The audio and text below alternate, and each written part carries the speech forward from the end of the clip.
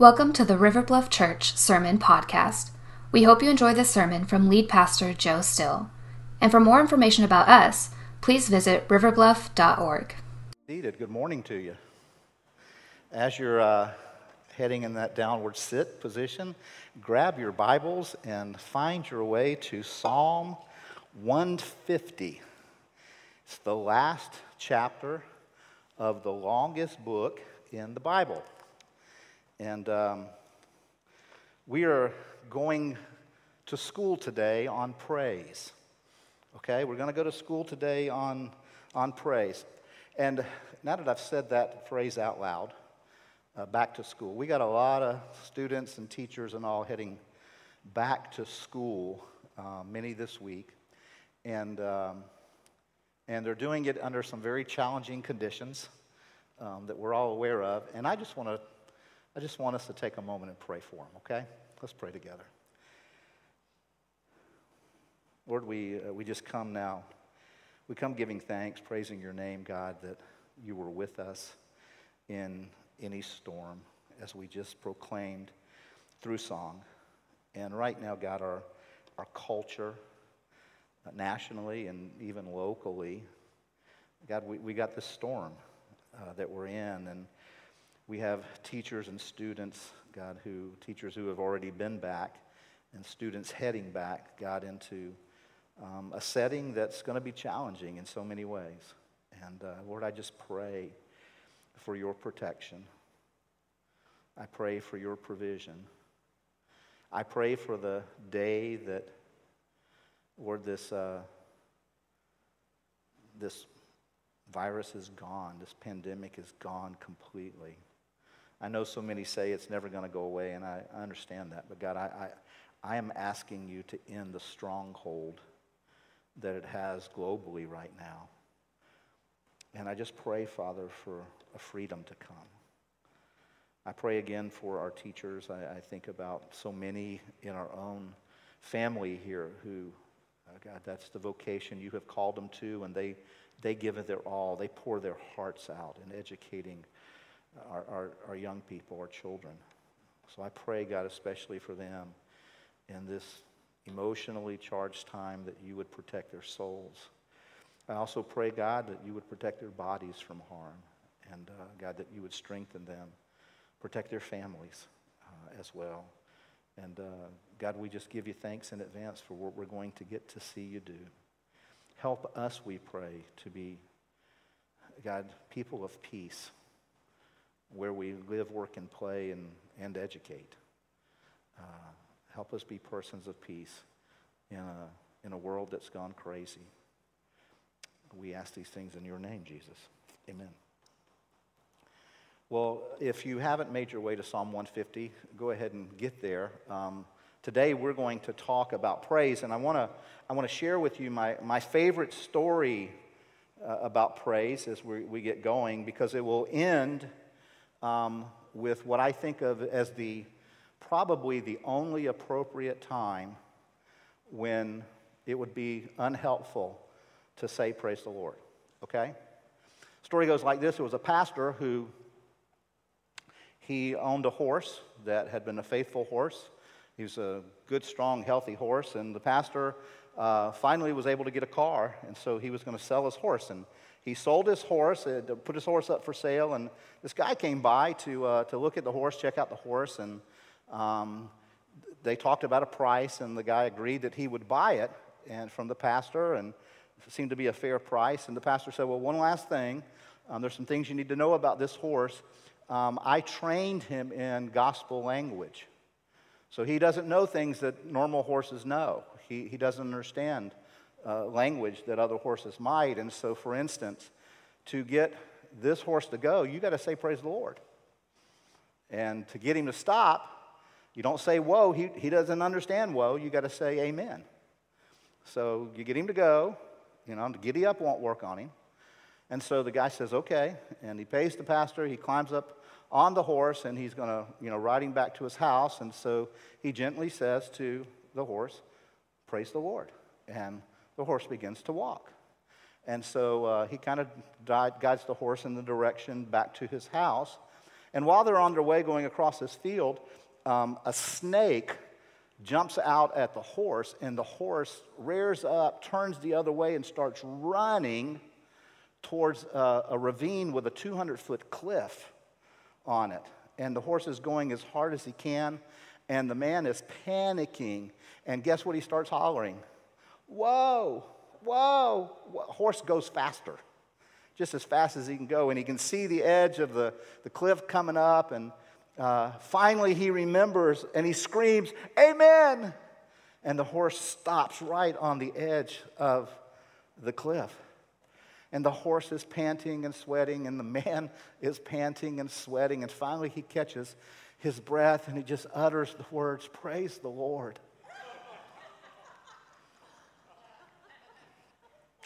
That might be the only time it would be unhelpful to utter those words, "Praise the Lord."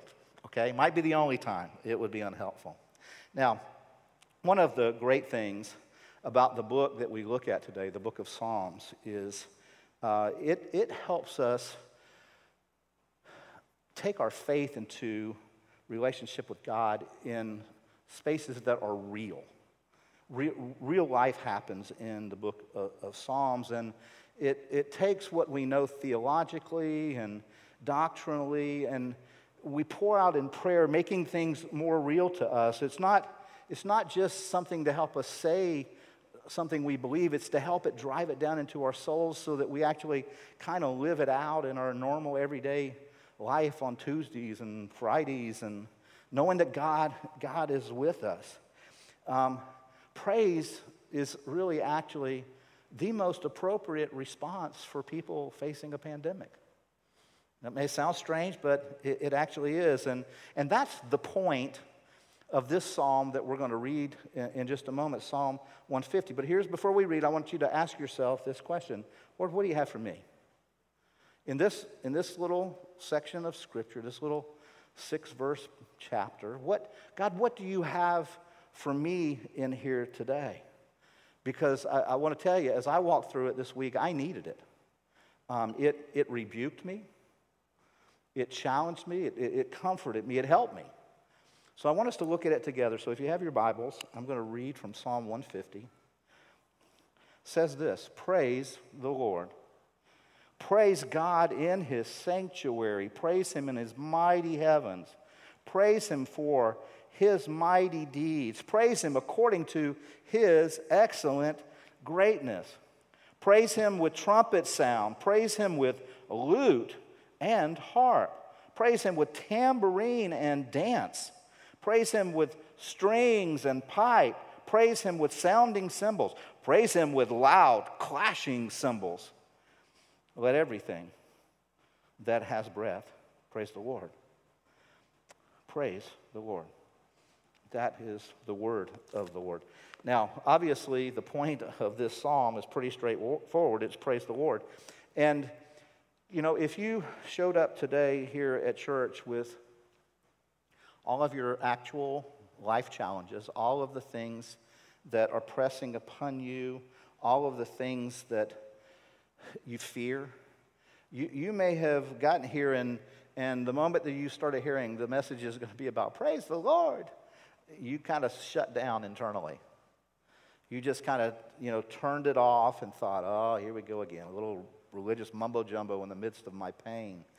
And I just want to ask you, please kind of step into this, because God has something for you if that's your immediate response. If right now all you can think about is, I got kids to raise, I got bills to pay, I got this doctor's appointment coming up that I'm nervous about. I've lost my job. I got resumes to send out. I got life going on, man. I want you to know I think God has something for you today. Now, this psalm sounds a little strange because it's so redundant. It's only 6 verses, and it's just this repetitive, redundant kind of thing. And then right in the middle, they throw in all these instruments. Just toss these instruments in there. But here's what I want to say to you. This has everything to do with your actual life, what you're actually facing, what you're going through right now. It really is the point of the psalm. And I'm one of those people that I believe that every chapter in this book is rightly placed. I don't believe it's a coincidence that Psalm 150 closes this great book out, and it's about praise. See, Christians, the people of God, we don't just praise God when it seems obvious to do so, but also when it's difficult, when it's hard, when it seems to the world a very unnatural thing to do. And that's the big thing that God has been kind of pressing into my soul this week as I've kind of meditated and walked through this. And here's what it did. It prompted this big question. It was a personal question, but I think it's a personal question all of us need to ask when it comes to this topic of praise. And here's the big personal question we all need to ask, I think, is this. In my life with Jesus, in my own personal walk with Jesus, do feelings lead my praise, or does praise lead my feelings? Do my feelings lead me to praise God? Or does praise actually guide my feelings? Because if you get this wrong, if you answer that question wrongly, it's going to negatively impact your life all the days of your life. If you don't let the praise of God guide your feelings, you know? And you can work towards that. You can develop a plan. You can be intentional about it so that it becomes a normal part of your everyday. And if you do, I promise you, it will transform your emotional life. It will radically revolutionize your feelings and the position of your soul. Just speaking truth back to God about who He is and what He's done, loving Him, rejoicing in Him. See, one of the things when I think about praising God, I think sometimes, too often, we think of praising God as like eating. It's like this, oh man, we're going to praise the Lord today. It's going to sit down to a really good praise the Lord meal, you know. Pull up to the praise the Lord table. When praising God is not supposed to be like eating. See, we eat, you know, when we need to, you know, 3 or 4 times a day. We don't eat all the time, or we shouldn't. I'll put it this. Maybe you find yourself in a season where you're doing that. But you don't eat all the time. But you know what you do all the time? You breathe. Praising God needs to be more like breathing for followers of Jesus than it does eating. It needs to be much more like breathing because it's about all of life. And this is what the psalmist is trying to get down into our hearts. So this is an all of life issue, and it will give us new power to live on if we make praise more like breathing in our lives than just simply eating. It's more than just, you know, coming on a Sunday and engaging 20 minutes in a song set. That is, God has bigger plans for praise. It's not just something, you know, that I do when my soul gets worked up into a frenzy and I praise the Lord. I mean, it can be that, but it's not only that. See, our souls should be in a position to praise when they're in neutral. Just when we're sitting in neutral, that ought to be the position of our soul, that we would rejoice. You know, there's not a person in here, if you discovered that you know, won the $300 million lottery, that would just kind of shrug it off, you know, just, okay. You'd be screaming, jumping up and down, you know. You'd go ballistic. And the psalmist is trying to point out, if you know the Lord personally, you've done more than won the lottery. You've done something so much bigger. And so praising the Lord is the point of this. And again, it brings this book to a great conclusion. And I hope you notice that it starts out, it's book-ended, praise the Lord and praise the Lord. It's the entire point of this psalm. Now, if we were to have someone come here right now and read to us in the Hebrew those 3 words that we translate in English, praise the Lord, here's how it would sound. Hallelujah. Hallelujah. That's where praise the Lord comes from. It's our word hallelujah. So anytime you say hallelujah, what you're saying is praise the Lord. In fact, interestingly, if you are using our house Bible, which is an ESV translation, if you use that translation, one of the things you'll notice in it is there are a lot of exclamation points in Psalm 150. There are no exclamation points in Hebrew, folks. They don't exist, okay, in the Hebrew language. But the translators, I think, rightly put that in because if you go to a Hebrew worship setting and they're reading Psalm 150, they are doing it with oomph, with chutzpah, I think is how they would say it. You know, there's life in it. There's power in it, in the way that they would read this. There would be exclamation points. Now, the psalmist today, I want us to see kind of four questions that the psalmist raised and answers. So he asks and answers four questions about praise in this psalm, and he uses kind of like the journalist method. You know, a good journalist, when he's going into a story, he asks questions. Remember what they are? Who, what, when, where, why, how. He's trying to get the answers to all those questions to lay a story out so you get the full measure. Where our psalmist doesn't do all of those, but he does answer four of those: who, where, why, and how. And I want us to look at this from this perspective today. And then I want to close by pointing out two eyes that seep into our souls on this idea of praise. Because the enemy will come against you and against God, accusing God actually, when it comes to this idea of praise. So we're going to deal with these four questions and the answers, and then we're going to look at two lies that try to permeate our hearts. The first question that the psalmist brings up is where? Where do we praise God? Look at verse 1. It says, praise the Lord, praise God in his, what? Sanctuary, and praise him where? In his mighty heavens. Praise him in his sanctuary in mighty heavens. Now, is the psalmist just saying there are only two places that you better praise the Lord? In the sanctuary and in heaven. Is that what he's saying? I don't think so. This is the same kind of language in Psalm 150, verse 1, that we see in Genesis chapter 1, verse 1. You know this verse. In the beginning, God created what?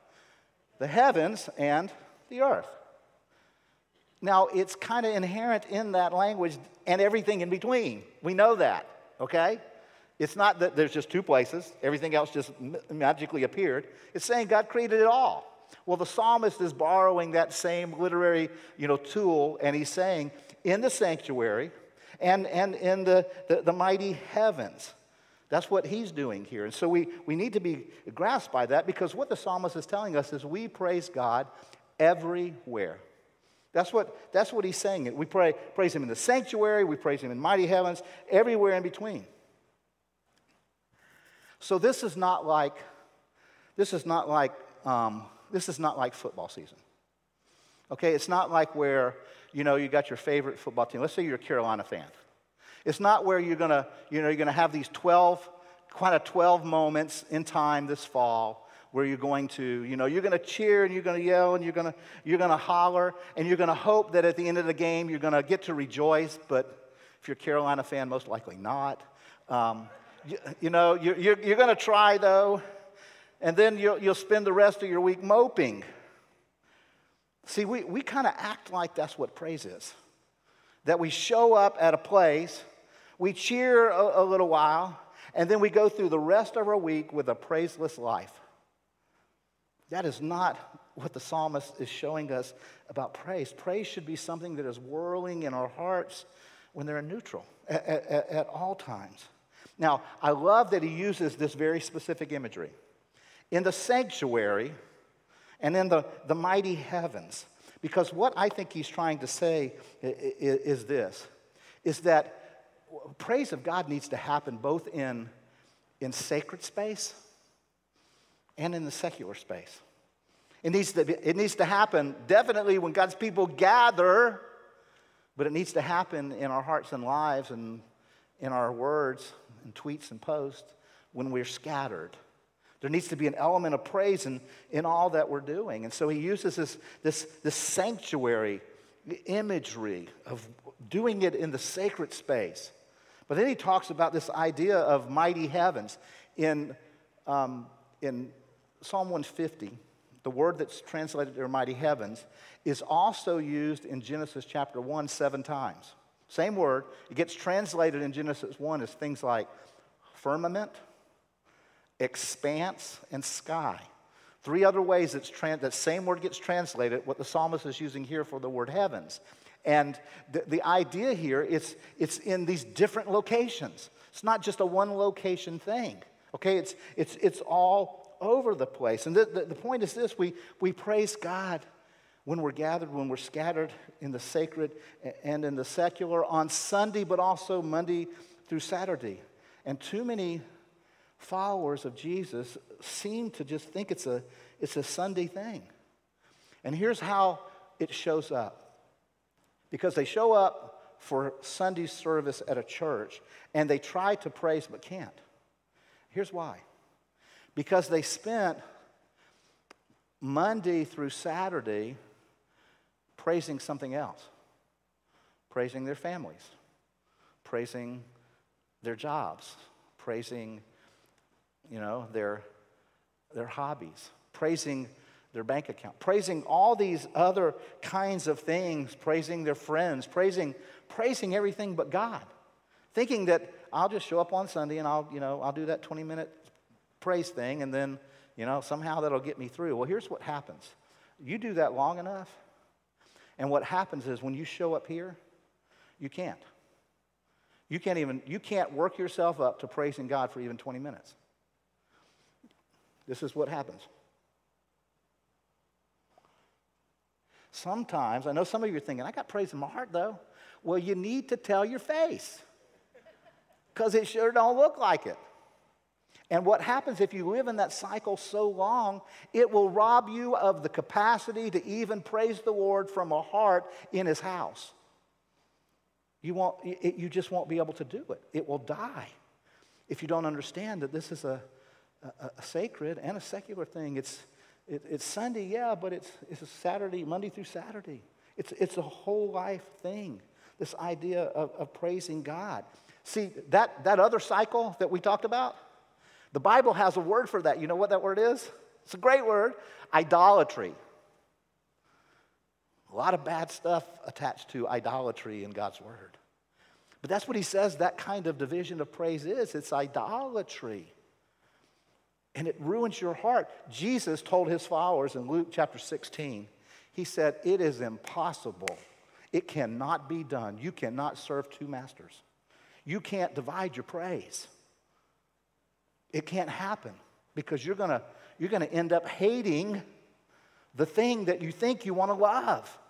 That's what's going to happen in your heart. If you live in that cycle, you'll be miserable when you show up for a gathering like this, because that's not what God had planned for praise. And the psalmist is calling us to live a full-on life, full-blown life of praise to God all the time. When you're with your family and friends and co-workers, when you're in your comfort and when you're in your struggle, praising the Lord at all times. When we're gathered, when we're scattered, when you're sitting at home in front of your computer about to put a post or a tweet, there needs to be the praise of the Lord flowing out of that somehow. So that's the first question. Second question that the psalmist addresses is why? Why should we praise the Lord? Look at verse 2. He tells us that we need to praise him for what? His mighty deeds, and we need to praise him according to his excellent greatness. That's what the text tells us. Mighty deeds, excellent greatness. His mighty deeds are, Jesus taught his disciples to pray, God, would you bring some up there? Let what's done in heaven be done on earth. Bring some of what's up there down here. When God does a mighty deed in your life or on earth, that's what's happening. What's in heaven has come down to earth. God is bringing it into your life, bringing his blessing into your life. That's the deeds of God, his mighty deeds. But he also says that we need to praise him according to his excellent greatness. For who he is in heaven before he ever does anything on earth for you. We need to praise him for who he is. And so in this language, here's what? Deeds equal what God does. Excellent greatness is about who God is. Now, here's what happens too frequently in the lives of many believers. A lot of believers will only praise God for what he does for them. And that makes our praise self-absorbed. It makes our praise self-focused. If that's the only kind of praise you do, is praising God for what he does for you.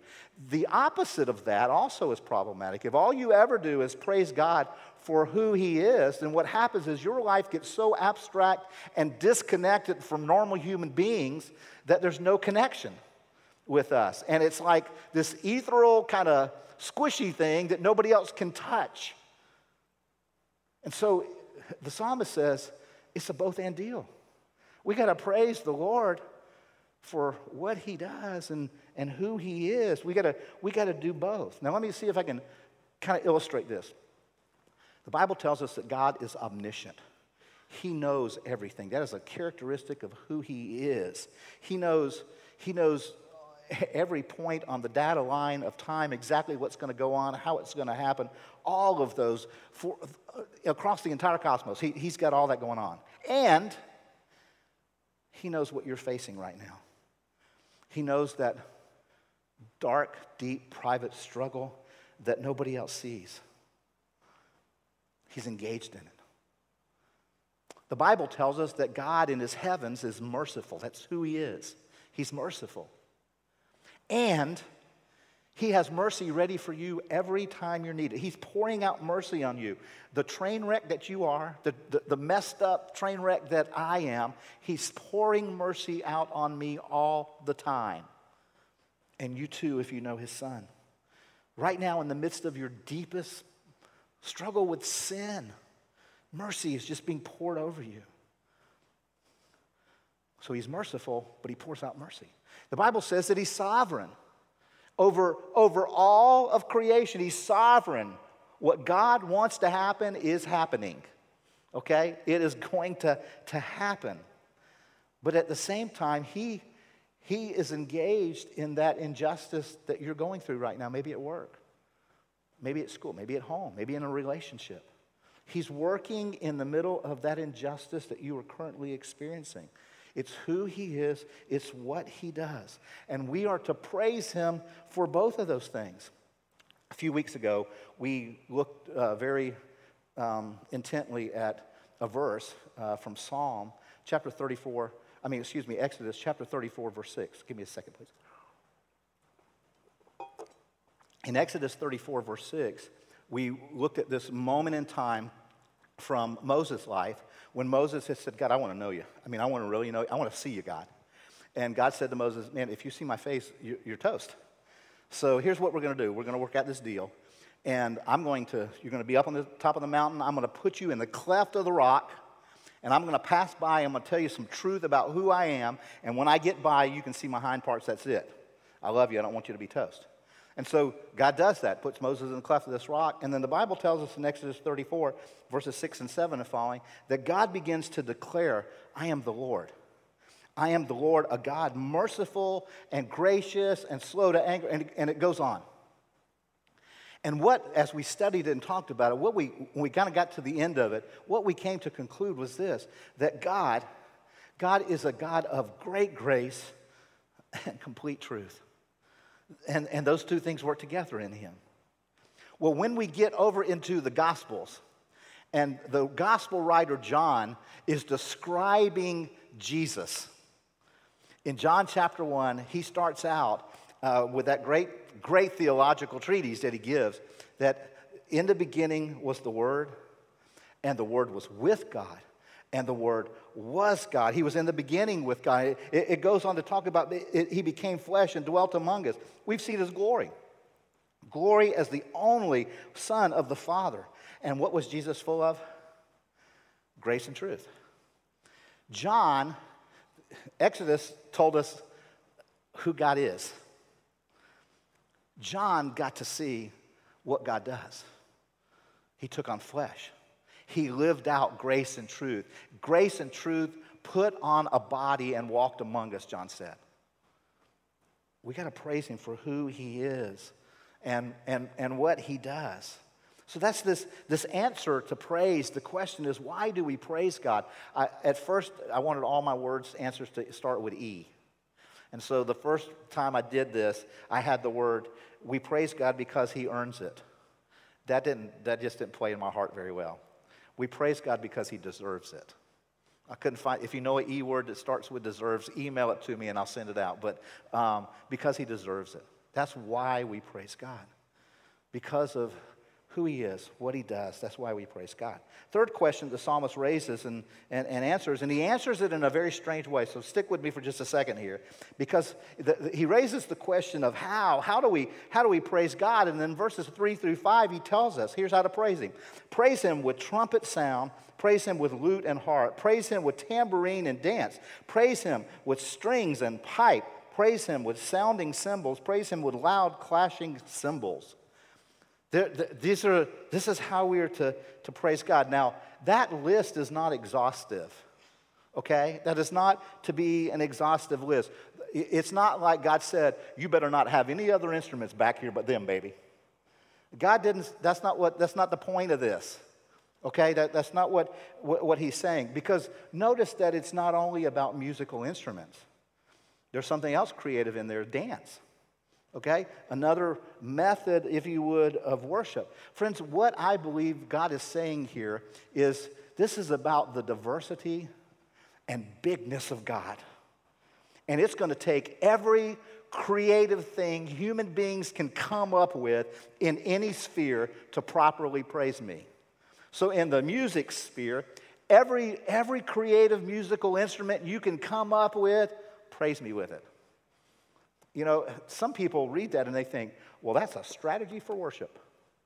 That's why churches have split over the thing called worship wars, because we get too caught up with the strategy instead of the focus of our praise, and we get mixed up and messed up. God, this is pointing out the vastness, the bigness of our God, who he is. I mean, he's just incredible, and the psalmist is showing the richness of this. He's a big God. It'll take everything that you can come up with creatively to praise me, and then you will still not have reached everything there is. Now, we may underpraise God. You will never overpraise him. All the creative juices of all of humanity pulled together will never overpraise God. We'll always come under just a little bit. See, don't forget, we serve a God of volcanoes and earthquakes and rose petals and hummingbirds. Yeah. Jesus is called the Lion of Judah, but he's also called the Lamb of God. He can't be captured in one description. He's vast, he's huge. And we see this actually lived out in Jesus' life as it's recorded in the Gospels. In Matthew chapter 11, Jesus, in verses 28 and 29, he's doing some teaching, and he's inviting people to come to him. And in those verses, he tells us his own definition of what his heart is like. And he says, my heart is gentle and lowly, which means he's very humble and he is completely accessible. Anybody can come to him who would. This is the heart of Jesus. So that's who he is, self-described. But then if you were to jump back up just a few verses 21 and 22 in Matthew chapter 11, you'll notice Jesus using the woe language. Woe to you. Friends, that is condemning. That's a condemnation that he is telling there is pain and suffering that is coming to Chorazin and Bethsaida if you don't repent, if you don't come to me. I'm gentle and lowly. I'm accessible. You can come to me. But if you don't, woe to you. See, we serve a big God who's worthy of praise. All the praise that we can muster, as diverse as we can make it. There is fullness. There's variety. So we must praise him with everything that we can come up with. And so I did have an E word for this. We praise God how? Extravagantly. Everything we got in us. We praise him extravagantly. All the fullness that we can come up with. So where do we praise him? Everywhere. How do we praise him, or why do we praise him? Because he deserves it. And how? We praise him extravagantly. The fourth question that I want to look at is who should praise him. And I'm going to be real brief on this point because I want to get to those two lies that seep in on this issue. Who should praise him? The psalmist tells us, let everything that has breath praise the Lord. Praise the Lord. Now that word translated there, everything, in other places gets translated everyone. The idea here is that God, our God, is not like a little tribal deity. He's not like the mayor of a city or governor of a state or the president of a country. He's the God of all creation. He's the king of the cosmos. He's the Alpha and Omega. He's everything. That's who our God is. And therefore, anything that has breath should praise him. If you got breath left in you, you should praise the Lord. You know what Jesus said would happen if those with breath wouldn't praise? He said breathless rocks would cry out. Rocks that have no breath. If those with breath won't, breathless ones will. The rocks will cry out in praise to God. So who? You got breath? Praise God. Praise the Lord. So that's every one of us should be praising the Lord. Now, I want to close thinking about these two great lies, and this is a big deal here, friends. And I want to say this is spiritual warfare because these great lies, they normally show up as objections in our thinking. We start to object to praise. And here's the first lie. The first lie is God's heart is not good. That's the first lie that comes in. And here's how the objection shows up. It's actually an accusation against God. And remember, the enemy, the evil one, his other name is accuser. Okay, he's an accuser. So he accuses us in front of each other, but he also accuses God in our presence. And so here's how the objection begins to slowly seep into our heart. Why on earth is God so insistent all throughout the Bible that we praise him? Does God have a self-esteem problem? That's how the enemy try to slip that in there. Is there a problem with God? Is his heart off or something like this? You know, when it comes to one another, we just don't like people who always have to have the limelight. We don't like to be around people like that. We hate humble bragging. You know, there's something in us that just is revolted by that. So what's up with God? You know, is God, you know, is he a megalomaniac? Does he have to have this? Why should we praise him? Now, remember, I'm not saying I believe that. I'm just saying that's how the enemy whispers into our souls these objections. But he's a liar. He's not telling us the truth about God. And God has to come against that over and over again throughout his word. So why? How do we deal with this? Well, if you've been around here any length of time at all, you know that I'm a C.S. Lewis fan. And if you haven't read this particular book by C.S. Lewis, it's going to take me a second to get my Kindle open. If you haven't read this particular book by C.S. Lewis, I want to encourage it. It's called Reflection on the Psalms. And the 9th chapter, he's entitled A Word About Praising. I'm just going to read you some of the highlights from my book. It says, C.S. Lewis says this, when I first began to draw near to belief in God, and even for some time after it had been given to me, I found a stumbling block in the demand so clamorously made by all religious people that we should praise God. Still more in the suggestion that God himself demanded it. It was extremely distressing. It made one think what one least wanted to think. Gratitude to God, reverence to him, obedience to him. I thought, I can understand, but not this perpetual eulogy. But the most obvious fact about praise, whether of God or anything, had strangely escaped me. I had thought of it in terms of compliment or approval or giving honor. I had never noticed that all enjoyment spontaneously overflows into praise. The world rings with praise. Lovers praise their spouses. Readers, their favorite poets. Walkers praise the countryside. Players praise their favorite game. Praise of weather and wine and dishes and actors and motors and horses and colleges and countries and historical personages. Children, flowers, mountains, rare stamps, rare beetles, and even sometimes politicians or scholars. Now remember, this was written a while back, okay? I had not noticed how the humblest minds praised the most, while the cranks, misfits, and malcontents praised the least. Praise almost seemed to be inner health made audible. He goes on to write, I had not noticed either that just as men spontaneously praise whatever they value, so too they spontaneously urge us to join them in praising. Isn't she lovely? Wasn't it glorious? Don't you think that magnificent? He says this, the psalmist is telling everyone, when the psalmist tells everyone to praise God, what he's doing, what all men need to do, is speak of what they care about.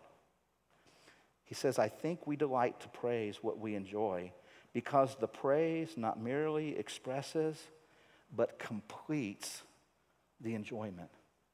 Praise not only expresses it, but it completes joy in our very own hearts. You know, there is this statement that is made throughout Christendom that the chief end of man is to glorify God and to do what? Enjoy Him forever. See, praise is the fulfillment in our lives. When we praise Him now, we are fulfilling our ultimate purpose, our chief end, to glorify God and praise Him forever.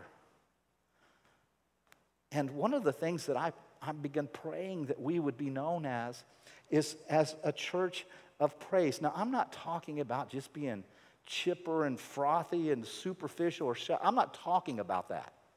I'm talking about something that's deep and rich, that we would be a praising people. But there's a lie that God's not good, and it creates some objection in our heart. The second lie that I see when it comes to this topic of praise that the enemy whispers is, my circumstances prevent me from praising right now.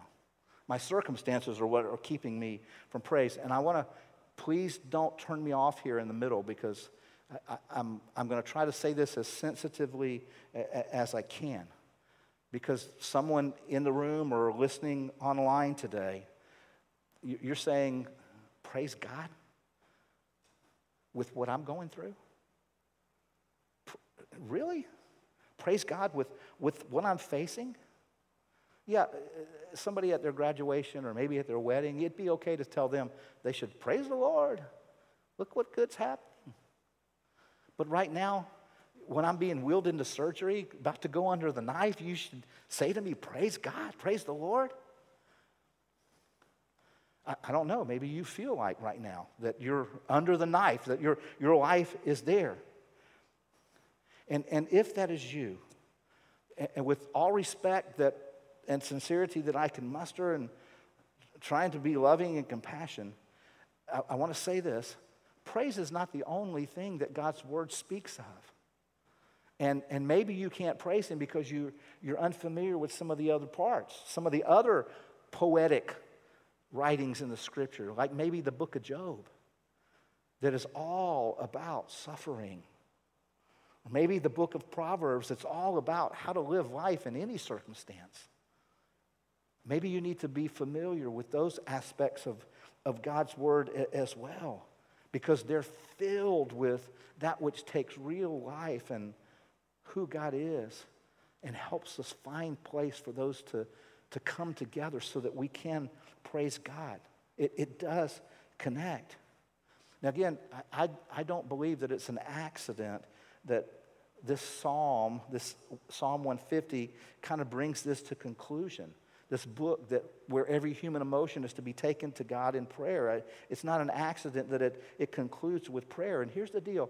If you are in relationship with God, you know Him personally through His Son Jesus, because you have put your trust in His sacrifice for salvation. If that's who you are, then you have no reason not to praise, no matter what you face. You have no reason not to face. Now, it might have to be defiant, fist-raised praise. You may have to get in the face of Satan and defiantly praise God in the midst of your struggle. But you and I, we can praise the Lord. And I want to press into this just a little bit more, because you may be thinking, Joe, I can't. I just can't. And I just want to say to you, will you please just give it a try? Will you please just try it? And if this thought constantly persists in your mind and you say, I can't even try. I know I'm about to be pushy, but I just want to be real for a minute here. You may have to think about it like this. The God of all creation looked at me, looked down at you when you were stuck in your sorry, sinful self. And he loved you. And he sent his son to die for you. And he pulled you out of that lie, that mess, that mire. And he introduced you to his son. And he brought salvation into your life for all eternity. That's what God has done. That's who he is. He is worthy to be praised no matter what you're facing. He poured out his love and his grace and his mercy on you, and he constantly is doing that. And oh my goodness, don't forget, he promised you that what you're facing right now is going to work out for your good. It's going to work out for your good. It's going to work out for your good so deeply that when you're in heaven and you're looking back on this moment in time, and you're going to say, I understand why I had to go through that now. I get it, God. I know why. I get it. And you'll spend eternity looking back and thinking, oh my God, thank you. Praise you. We can do that now. We can praise him now for the things we're facing, knowing that his promise is, I am using this, I'm working this for your good, for your glory, for your eternal beauty.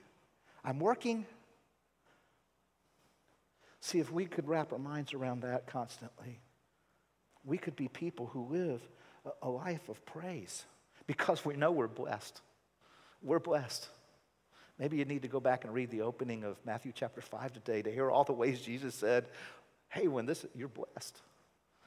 You're blessed. See, I told you this convicted me this week. I don't want to live a life of pity party anymore. I want to live a life of praise. I want that power of living life to praise. And so I've determined I'm just going to set my mind to be a praising pastor. I'm going to bump along on that one, I know. I hope you'll set your hearts and minds of being known as a praising people, knowing that no matter what we faced in Christ, we always, always, always have more reason to praise him than to not praise him. No matter what you're facing, you have more reason. Let's pray together.